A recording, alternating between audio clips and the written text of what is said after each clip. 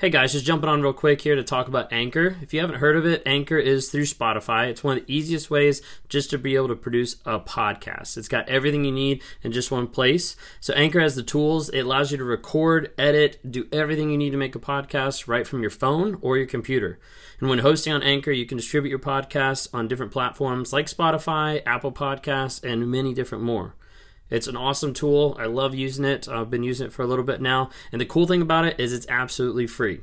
So if you're interested in starting up a podcast, if you're interested in getting involved in podcast work, then download the Anchor app or go to anchor.fm to get started.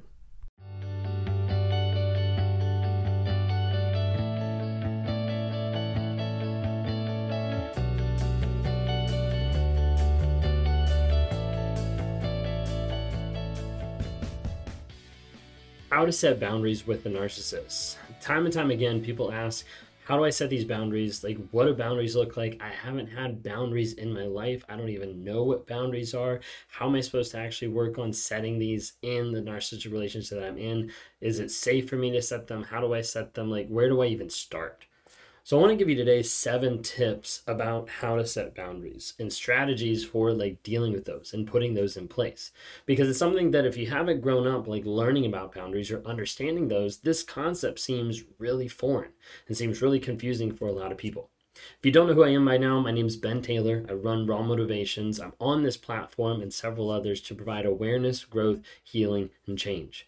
If you're watching right now on YouTube or if you're listening on the podcast, thank you so much. Please go and follow on any of the other platforms, TikTok, Instagram, YouTube, Facebook. Go on all those platforms. I'm under Raw Motivations. We'll love to interact with you there as well. We drop nuggets of truth every single day to try to be able to help give you awareness, give you closure, give an idea of what's actually going on.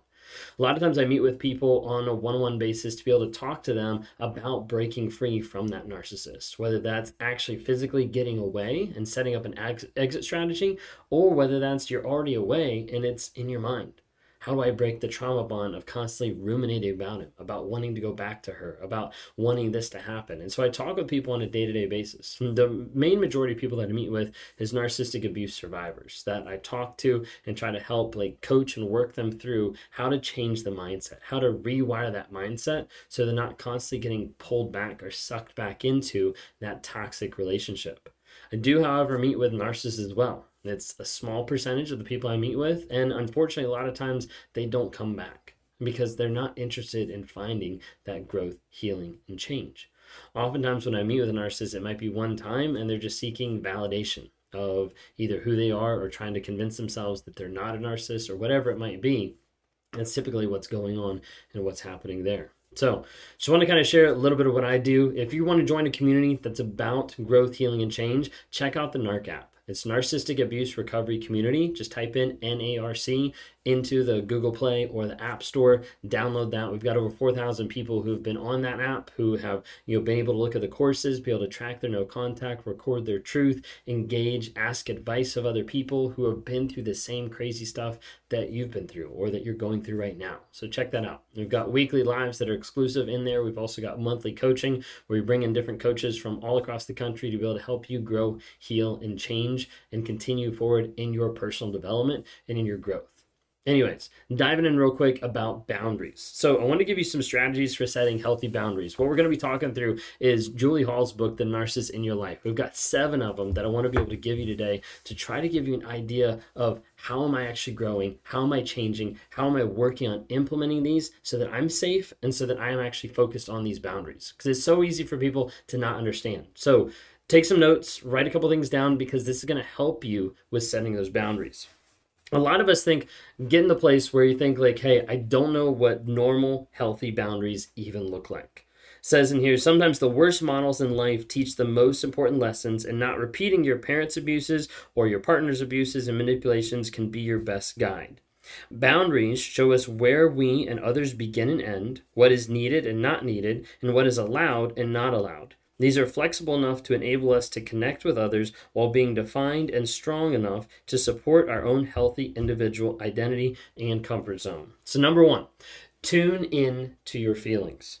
Listen to yourself. Practice introspection. The more you practice attuning with your feelings and exploring what they mean, the better you get at it. If you feel anxious, afraid, resentful, for example, it may indicate that someone is violating your boundaries. Similarly, if you're procrastinating or ignoring something, it may be because you feel your boundaries are threatened. Keeping a journal, taking time for deep breathing, or talking with a trusted friend can help make you more aware of your feelings. Understanding first, like, just what's going on. So many people, when they look back on the relationship, they're like, yeah, I saw that red flag, or yeah, that was a boundary that they broke. But a lot of times it's easy to desensitize it and be like, yeah, it's no big deal. Like, they're just acting this way. They're just immature. Like, they care about me. They're just, whatever it might be. A lot of times we push those down. So tune into your feelings, understand how you're connecting. What are some of those red flags that you're feeling inside your own body of what's actually happening? Number 2, give yourself permission to say no. Although you may have not had permission to say no to your parents or your partner, healthy people say no and accept no in stride when without guilt or resentment. No lets other people know that you're comfortable doing or not doing what you are comfortable with, and them not doing. As an adult, you need to accept the important role of no in your life and learn to assert it with your parents or your partner for your own emotional well-being. If you have children, part of your job as a loving and responsive parent is to set appropriate and safe limits for your kids, which oftentimes includes saying no.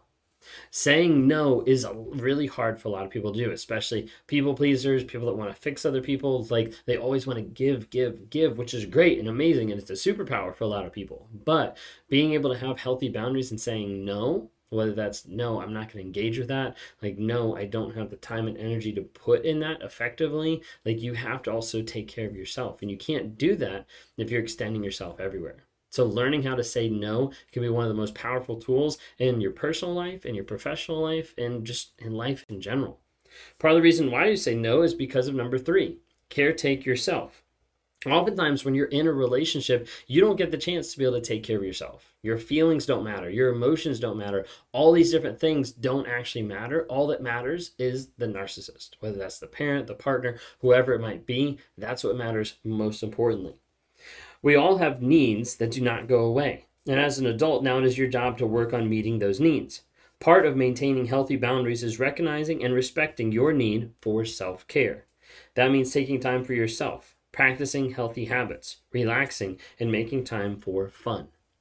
All those things that you didn't get, either growing up in a narcissistic family or being with a narcissist, you have to be able to look at and say, like, hey, I need to also make myself a priority.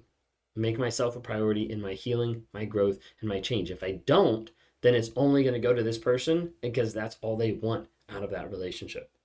Number 4, reach out. You've been trained to internalize blame and keep your family affairs private and often isolate yourself as a result.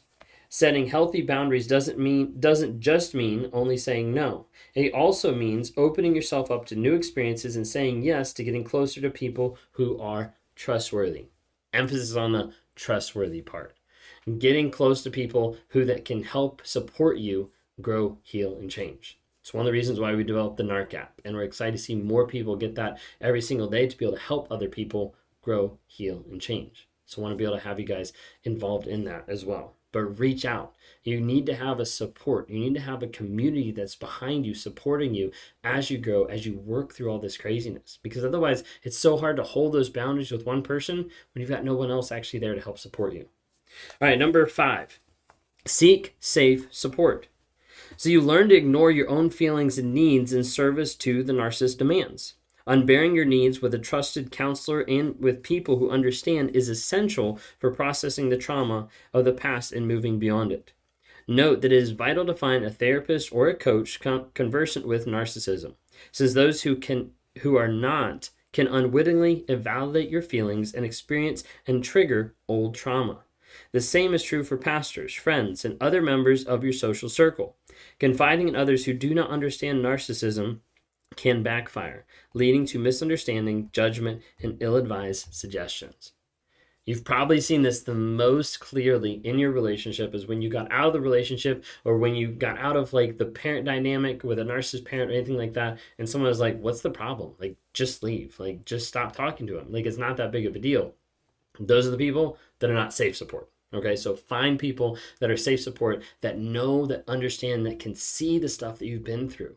There's a lot of people out there that don't understand narcissistic abuse, that say we're just stigmatizing it, or that say like, hey, like this isn't something that actually needs to be said or put out there. But then there's 100 other people that are like, that's what I resonate with because I understand and now I know what's actually going on. Where I thought it was just crazy before, now I actually have a name that I can put to it so I can work on my healing, growth, and change, and I'm not just the crazy person. Find someone in your life that's going to make you feel seen, safe, and heard, whether it's a therapist, whether it's a coach, anyone like that that can help you work on your growth, on your healing. Number 6, be direct. This isn't easy, but being direct about your boundaries, what you do and what don't want, and will or won't do, is important for being a functional adult. Becoming direct about your needs and limits may feel awkward at first, but it will get easier with practice. Directness with narcissists is another matter. However, and it might be wiser to set boundaries without telling them or what you're doing or why. If anyone is on the path of least resistance, it's you. Sometimes you have to be direct, and you have to be at a place where I'm not willing to engage with this conversation because it's only going to lead to further abuse or further argument. Last one we got, understand your responsibilities.